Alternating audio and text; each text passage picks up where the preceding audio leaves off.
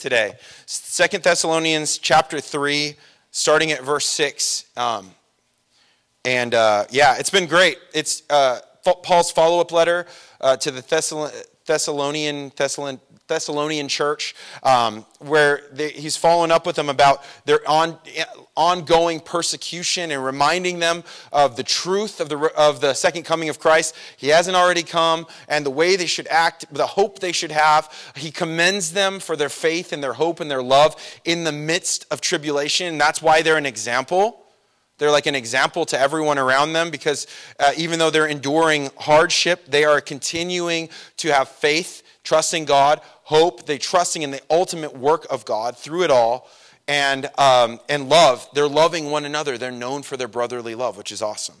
All good things.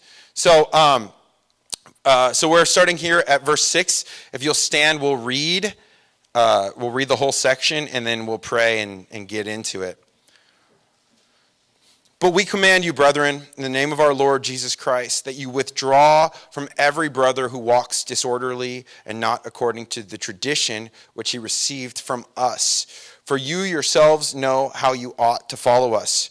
For we were not disorderly among you, nor did we eat anyone's bread free of charge, but worked with labor and toil night and day, that we might not be a burden to any of you, not because we do not have authority, but to make ourselves an example of how you should follow us. For even when we were with you, we commanded you this: if anyone will not work, neither shall he eat. For we hear that there are some who walk among you in disorderly manner, not working at all, but are busybodies. Now those who are such we command and exhort through our Lord Jesus Christ, that they work in quietness and eat their own bread. But as for you, brethren, do not grow weary in doing good. And if anyone does not obey our word in this epistle, note that person and do not keep company with him, that he may be ashamed, yet do not count him as an enemy, but admonish him as a brother. Now may the Lord of peace himself give you peace always in every way. The Lord be with you all. The salutation of Paul with my own hand, which I sign in every epistle, so I write. The grace of our Lord Jesus Christ be with you all. Amen. Let's pray. Lord, thank you so much for your word this morning. We pray that you give us insights and understanding into what we're supposed to see. Lord, we pray you give us eyes to see, ears to hear, hearts that are soft and moldable and flexible, and that you'd be working in and through us. That we'd be changed, that we'd be more like you, that we would see things right. Lord, show us the dark spots in our lives and the blindness that we have. Lord, reveal that stuff, shed light on it so that we can live in the way we were created to, full communion with you, life in you. So we thank you, God, and we praise you in Jesus' name. Amen. You guys may be seated. Okay, verse 6. We command you. This actually is a carryover from the verses before. He's like he's reminding them to do what we've asked you to do. We command you. So this has a real authoritative sense, because remember, a lot of this stuff Paul had already covered. So he's going to be talking about them not working like they should. They're idle, they're lazy, and a lot of it was tied in, if you remember from the first part, or first letter, with the thought that Jesus was coming back, right? So Jesus is coming back. Do you remember there used to be the stickers, all the rapture stickers, in case of rapture, the car's yours, all these kind of, different stickers for all these different things, right?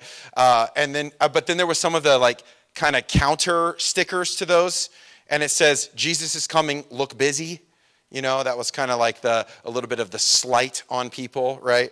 Where you're acting like you're... The problem is that they had believed, oh, Jesus is coming back. Oh, this is the end. And so they'd grown idle. And Paul says, you do not understand what you're supposed to do. If you think that the response to knowing that Jesus is coming back, or that it's the end, is to go and do nothing, then you just don't get it. And so he had to say it in the first letter, and he's coming back to it again in the second. And you know how it is when you're explaining something to, say, your kids. The second time has a little more oomph to it, doesn't it? The first one, you're just you're gracious. You might be, Mother Teresa. And by the fourth one, the voice is raising, and now there's threats that you're like, oh no, I have to keep that threat. We're not going to Disneyland. What did I just say? Then you have to figure out how to make that work out. Anyway, think before you speak. But Paul's he's saying, he's really raising it up a little bit. He says, I command you, brethren, in the name of our Lord Jesus Christ, that you withdraw. Now he's getting to the point where he's saying, withdraw from every brother who walks disorderly and not according to the tradition which he received from us. Again, continued theme. It's in light of the second coming and the eschatological assertions and beliefs that they had made about the end. And so this thinking and this lack of working had become contagious. Does that sound familiar? I go to Starbucks in the morning. I don't know what your thoughts are on Starbucks, but it's open at 5. It used to be. I drove by 3 of them. They're all closed, right? And part of it's, because, still dealing with COVID ramifications. But a lot of people, they can't find work. Everywhere you look, hiring. It's contagious not to work, especially when you can find a way to do it in the easier way. So Paul's saying, let's take some drastic measures and let's separate ourselves so that we can get rid of this attitude, this atmosphere. And, that's really what we have to, that's kind of like the idea of spending time with the Lord. Is getting away from the world, the sway of the world, and spending time with him so that we can see things right again. So he's saying, draw away from all this negative stuff, this bad, and get away from them so that they can see and that you could see and you don't get sucked into this thinking. Paul's adamant that this is a real problem that needs to be dealt with quickly. The lack of work. And there's more to it than just, we want to look like good examples. There's way more to it than that. We'll get into that in a second here. Verse 7, for you yourselves know how you ought to follow us. For we were not disorderly among you, nor did we eat anyone's bread free of charge, but worked with labor and toil night and day, that we might not be a burden to any of you, not because we do not have authority, but to make ourselves an example of how you should follow us. Paul, again, saying again, 1 Thessalonians, he kind of said his motives, he wanted them to know his motives were pure while he was saying this. This time he's saying, I want you guys to see that I'm an example. We are examples. So we went the extra mile to be an example. So you could see it for yourselves. Because Paul is also the same guy that says a worker is, that reasserts the text from the Pentateuch. A worker's worthy of his wages. Absolutely. There would be nothing wrong with Paul, being blessed with food and a place to stay. But he says to be an example, especially because you guys really need to see this.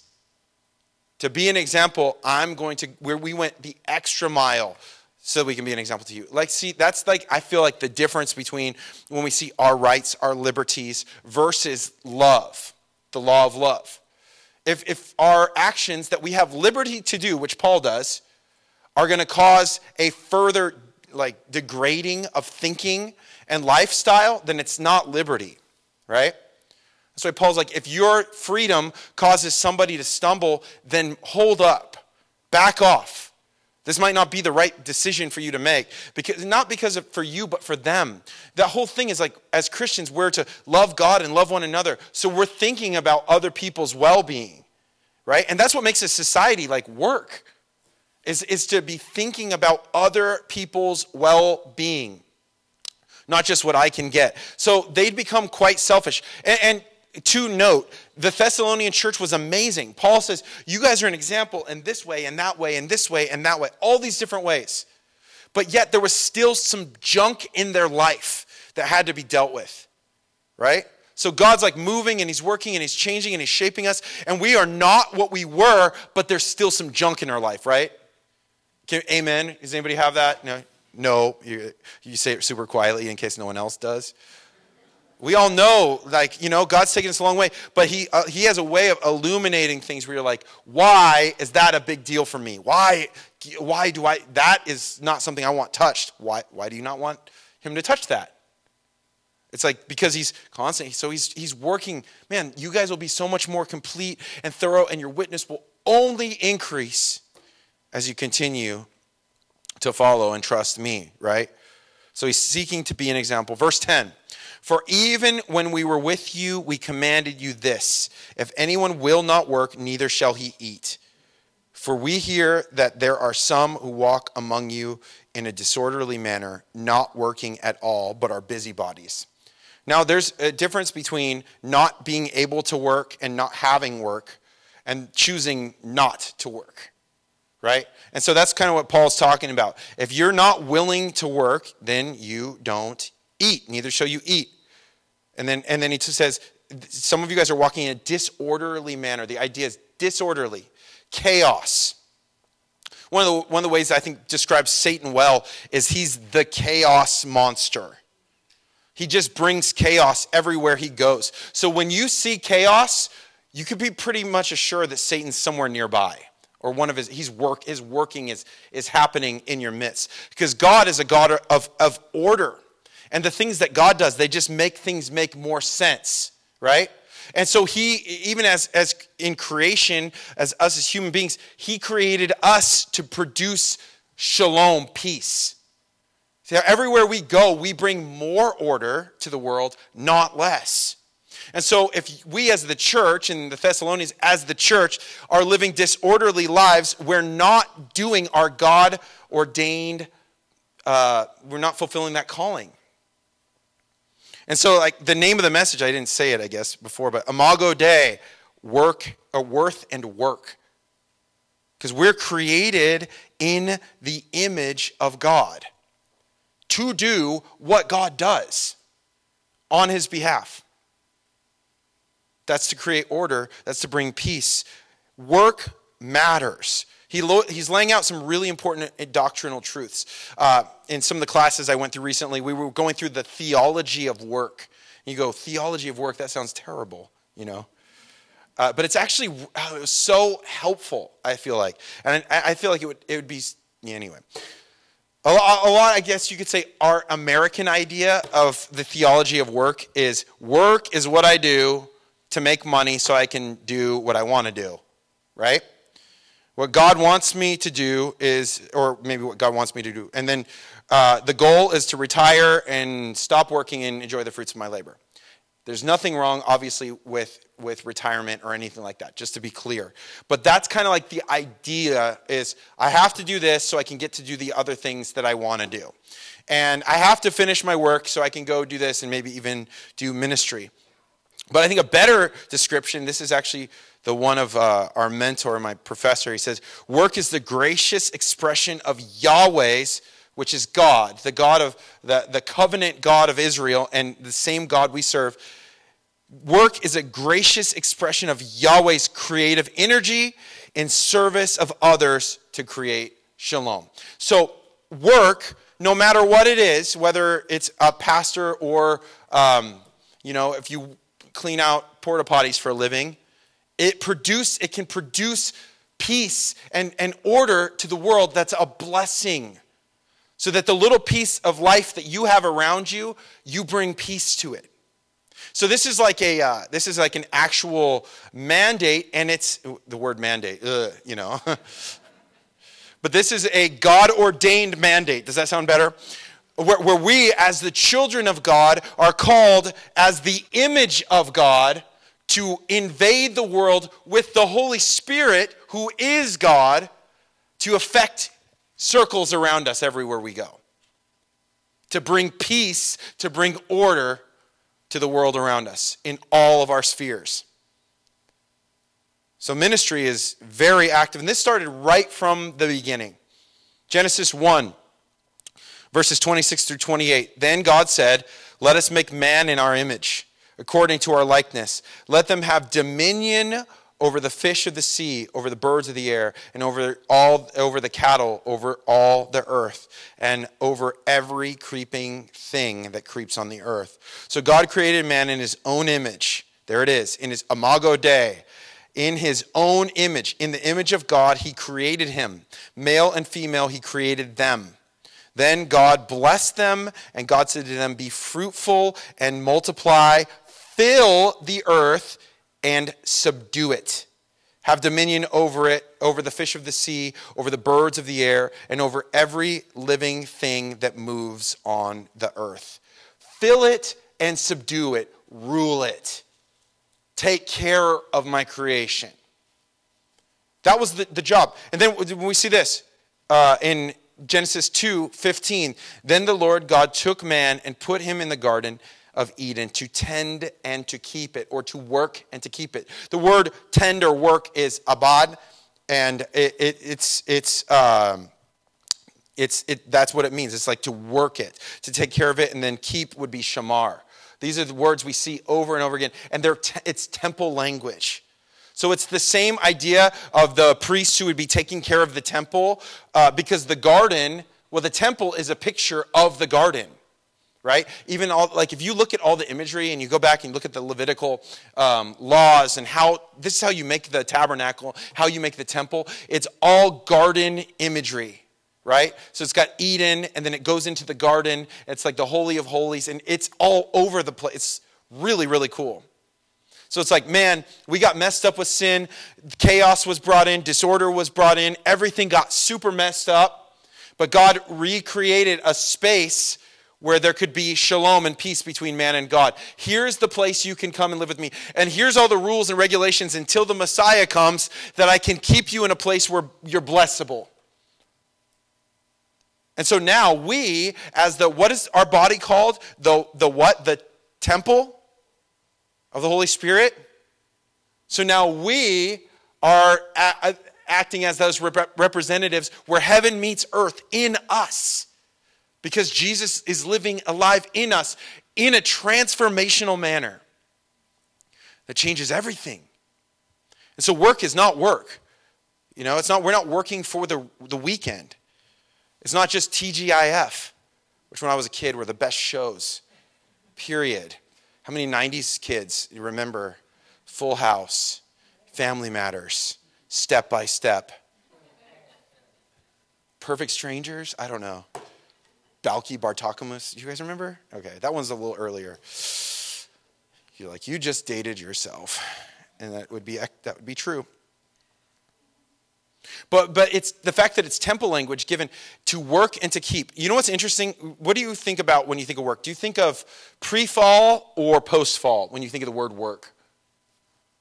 Post or pre? What do you think? How many would say pre? How many would say post?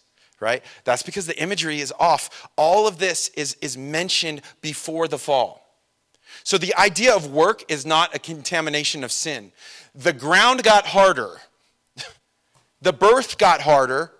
Life got a little harder. But the idea of us working is a God-ordained idea aside from any of sin's infiltration. So that changes it a little bit even right there.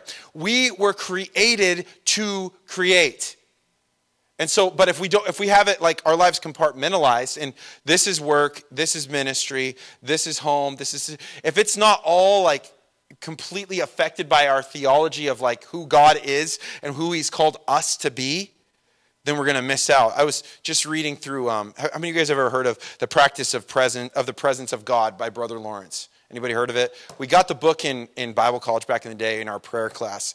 And it's this interesting guy in Paris, and it was like in the 1500s, I think, he lived. And he lived like a normal life in the sense of he worked for the kitchen, and then he helped fix sandals. But he had just this sincere love for God, and his story was recorded. This is something I read literally this morning. The most effective way Brother Lawrence had for communicating with God was to simply do his ordinary work. He did this obediently, out of a pure love of God, purifying it as much as was humanly possible. He believed it was a serious mistake to think of our prayer time as being different from any other. Our actions should unite us with God when we are involved in our daily activities, just as our prayers unite us with him in our quiet devotions. So it's like a full immersion takeover, so that there's no difference between work and church, in a sense. So it doesn't mean just work on Sundays. It means quite the opposite, actually. It means bring Sunday into everything else. Bring this relationship into everything else, because it creates And it's so beautiful. You know, we used to do ministry with the OC Rescue Mission, and it was a great ministry up in Tustin. I think it's in Tustin. And I'd have to ask my Orange County expert, is it in Tustin? Okay, there you go. And one of the things I loved is they would take these people and they take them off the streets, and people were struggling, and they'd tell a bunch of their stories. They would bring them in and they would educate them, and they would teach them how to do work. And then they would get them working, and it was amazing. Their identity and their worth went up when they started to realize, man, I can do something. I can create something. It's because there's something in us. We talk about the salvation, God-shaped hole in all of our hearts. There's also this part of our life that's really, really important. And so if we're sitting back being lazy, and even when it doesn't make sense, even when the government gives you more money to not work, maybe you should still work. Because it's not just about what we get, it's about what we give and what that giving represents to the world around us. I love people who are entrepreneurs for Jesus. Like, just go for it. You bring change to the world you live in. You bring healing and hope and order to the world you live in. God literally made us and created us to be creative and to bring things to the world, not to take things from the world. So it's like a stewardship issue, right? Why are we here? What is our point? How do I view the things that I do every day? Like it matters, right? We are created to create. Verse 13. Now those who are such we command and exhort through our Lord Jesus Christ, that they work in quietness and eat their own bread. He's commanding them and exhorting them. He really wants them to understand that they're to work in quietness. Right? That's the opposite of being a busybody. You guys know people who look busy, but they are never doing anything? They're just like experts at looking busy. And it's like actually more work to look busy than to actually do the work sometimes, right? But we get hooked on that because it's something in us that's just, we like to take the wrong route. But we should be examples in everything we do. So he says, they work in quietness and eat their own bread. I was hearing about this thing. It was called the Poverty Cure. It was a video. And it was how they were doing ministries in third world countries. And that the question that's been asked for generation after generation is it has been, what causes poverty? And they say, that's the wrong question. The wrong question is not what causes poverty, but what creates wealth. And so we're not going to start going off on like a, health and wealth thing here. But the idea that we were meant to create and help people build and grow. I heard a podcast with this lady that she's like, I wanted to help this village where everyone was poor and none of the women could get educations. And so she started a company and she started making shoes. And it wasn't Tom's, don't worry. But she was doing something where she thought, I could do this out of this country and we could hire inside and they could start running it. So she basically started a business that started getting run by, it's an African country, these ladies, and they started killing it. And they just started growing and growing and growing. And she says, and they were like these amazing entrepreneurs and they started going and going and going and it caused all kinds of, it was just amazing. What it brought a whole new amount of life right there, right? Think about the Chip and Joanna Gaines effect. We went to Waco a couple of years ago. Do you know what Waco was like 12, 15 years ago? It was like David Koresh, right? I mean, that's what Waco was known for, right? Like some crazy guy with a military worth of arms in a standout because, he's the Messiah or whatever. That was what Waco was known for. You go to Waco now and everything has Magnolia something on it. Right? It's either Baylor, which is a Christian university, or Magnolia Farms. And while we were there, you go in and there's the silo, and there's this, my brother got married in Dallas, and so it was like a 2.5 hour drive, I think, to Waco. We're like, we just got to go, We're this close. Let's go get some cupcakes. Let's see if we can find Chip and Joanna. We did not. So we went and we checked it out, and they were telling us that there's, I can't remember how many. it was in the thousands, I think, of people that are employed by them directly. These are two believers, right, who have learned how to create. In the meantime, they haven't neglected their family, so, I don't know. I don't know their kids' lives. But they seem to care about all that stuff too. But what I love seeing is I remember thinking like this place was a dump, and you could see remnants of this is not probably a very good city before. But it had been so dramatically affected that when we showed up, we couldn't find a parking spot, and they're driving you in from all over the place just to come and see what they had created, right? Where's Kelly Slater's pool at? It's Lemoore. What's there? Yeah, guess what? The tourism is up in Lemoore, right? Waco. Then I think that's what led them probably to put the wave pool in, right? So all of a sudden Waco's now on the map, and they're like, hey, you know what we should put is a surf wave. A bunch of people from our church went, like 3 years ago? You guys surfed in like 40-degree water, and anyway. But that's what I think about when you think about Shalom. You're creating something that creates something. And so they're saying, let's help enable people to grow into their God-given ability to take the world, look around them and think, not how can I make money off of this, but how can I bring something that is of value to this world that makes it better? Kind of changes everything in the way we see it. I heard this story. It was actually from, again, my professor. He was at a meeting for this, and they were talking about a guy who had this business in... I can't remember what country. Again, it was an African country, and it was an egg business. And he would come and he would bring eggs and sell them, and he had hired 5 people to help him. And it was struggling, but they were getting by doing it. And he says a short-term missionary group came in, and they brought in like pallets and pallets of eggs. Brought them all in, gave all this food, all this and that, and then dropped it all off. And they were there for a while, and they brought it in again. Before they knew it, his business was toast. Because, of course, they're not going to buy them when you get them for free. And the solution was that, the problem was that the next year they didn't come back. And so short-term solutions, give away, let me give you this, let me give you this, let me give you this. That does not change anything. But it's being inspired and understanding who we are in God to be creative members, to make a difference in the world. That means to work hard and to be really creative. That brings a whole different kind of life. Right? Imago Dei, image of God, created to create.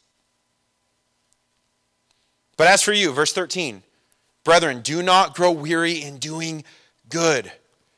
This is a major master-like issue.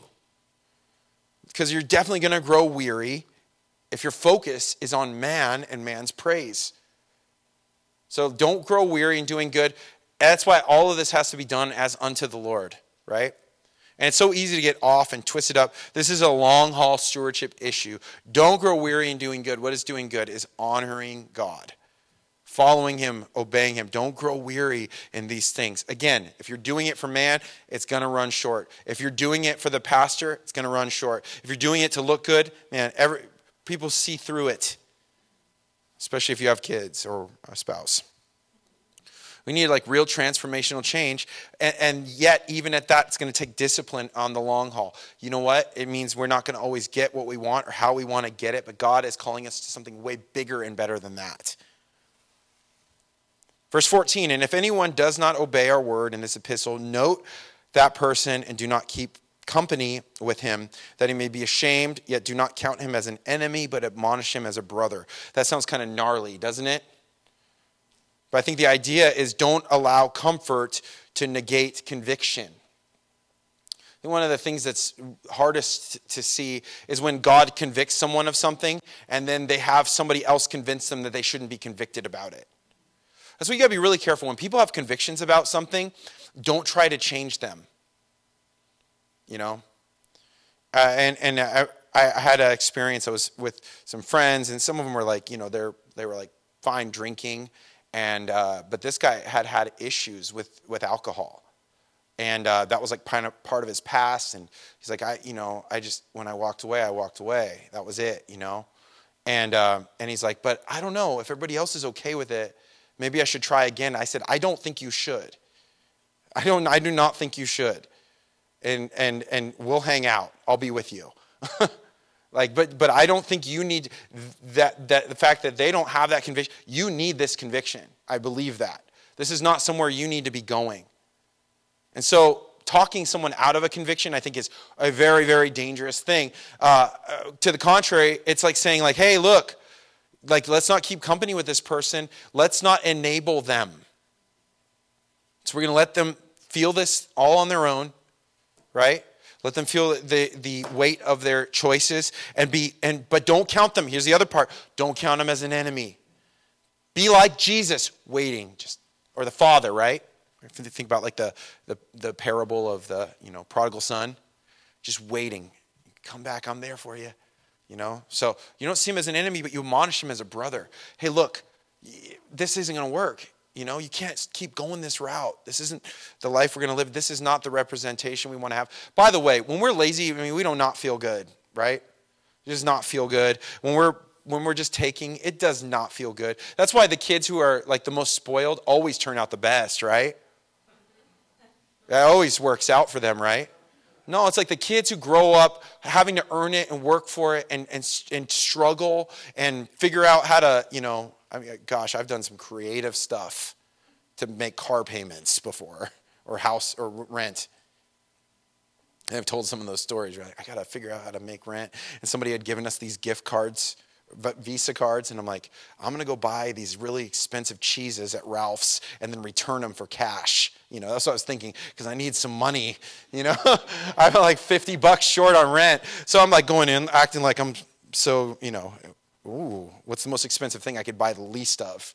So I'm not having to carry around like 75 boxes of cereal or something. I'd like some of these fancy cheeses, and then I walk out, and then I go back in. Oops, I got the wrong cheese, and they put it back on the Visa. No, they put it on a gift card. That's what it was. Oh, we can't give you cash. I'm like, this is why I did this. I didn't actually want this fancy cheese.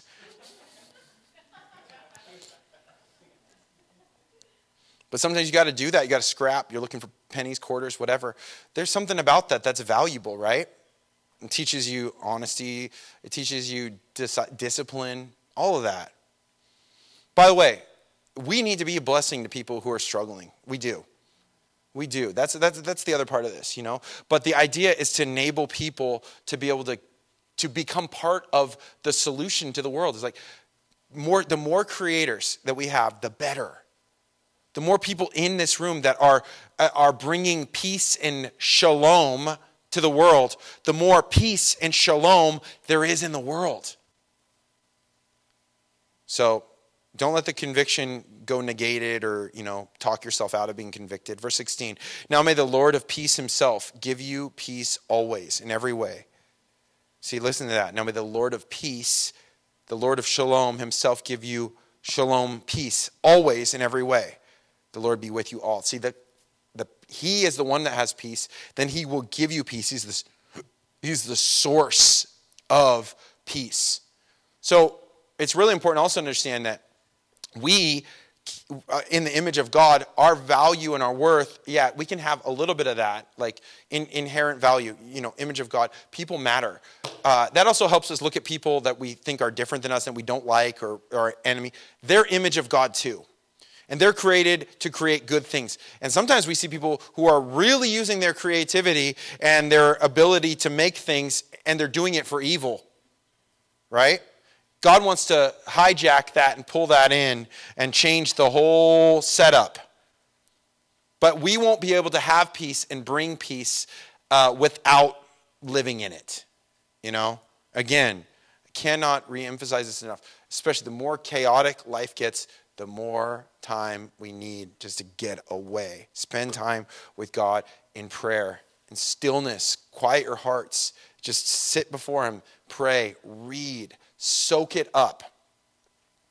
Right? We have the reading plans back there. But by the way, if you can't do a whole reading plan and you're like, this has just become like a check at the box off the list, then slow down maybe.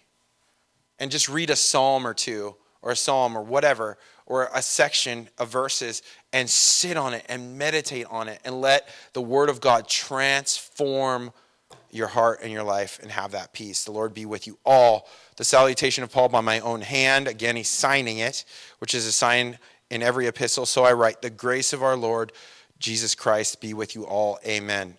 I love that he always ends it with grace. We have nothing without the grace of God. And so anything we think we are, without the grace of God, we are nothing. We give nothing. We have nothing to offer. So I think it's a real, I think it's so exciting, to be honest, because the idea of just working for the weekend or just working for retirement is a bummer. You know, like that just sounds like such a long time, right? What about, by the way, enjoy your weekends. Enjoy them. This is not become a workaholic. Quite the opposite. Like Sabbath is really an important part of weekly rhythms, so to speak. Being able to spend some time and just enjoy God and realize and remember, I am not the one holding the whole world up together. That's kind of what Sabbath is. Recognizing, I am not the one that can sustain everything. I am not the one that's in charge of everything. I'm not the one that can even make sure my family's fed. I'm like, God, I need you.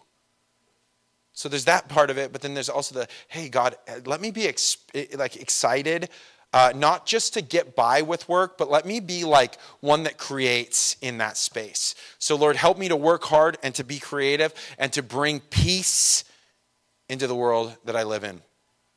Close with a story. It was last story. It was again.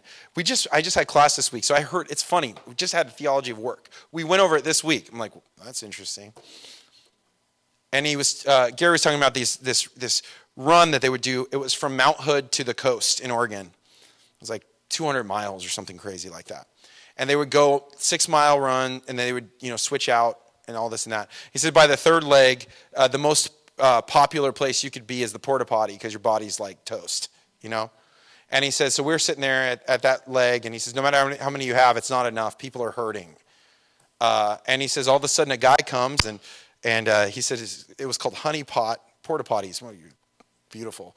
And he comes, and he just starts, he's the sucker. He sucks it all out, And so he says, I make a point when I go out and see someone doing something like that to say thank you for doing this. And so he says, thank you so much for doing this. And he says, oh, no problem. He says, I do it for the glory of God. You go. I think about our trash men. 1 week they missed our trash. 1 week, okay. 2 weeks, it's starting to become a problem, right? You think I'm going to light a fire in the alley and, see what we can burn off here. You start realizing, we saw this. Trash men went on strike. Things start falling apart real quick, huh? To bring shalom and peace to everything you do. For the glory of God, make the world better. No matter what it is. It doesn't mean you have to be a CEO, but it does mean that we are creatively working with this in mind. And that should be really helpful motivation, right? For the glory of God. All right? Let's pray. Lord, thank you so much for your word, for your direction, your guidance. Lord, we know we need you to help us, Lord, because it's so easy to get caught up in choosing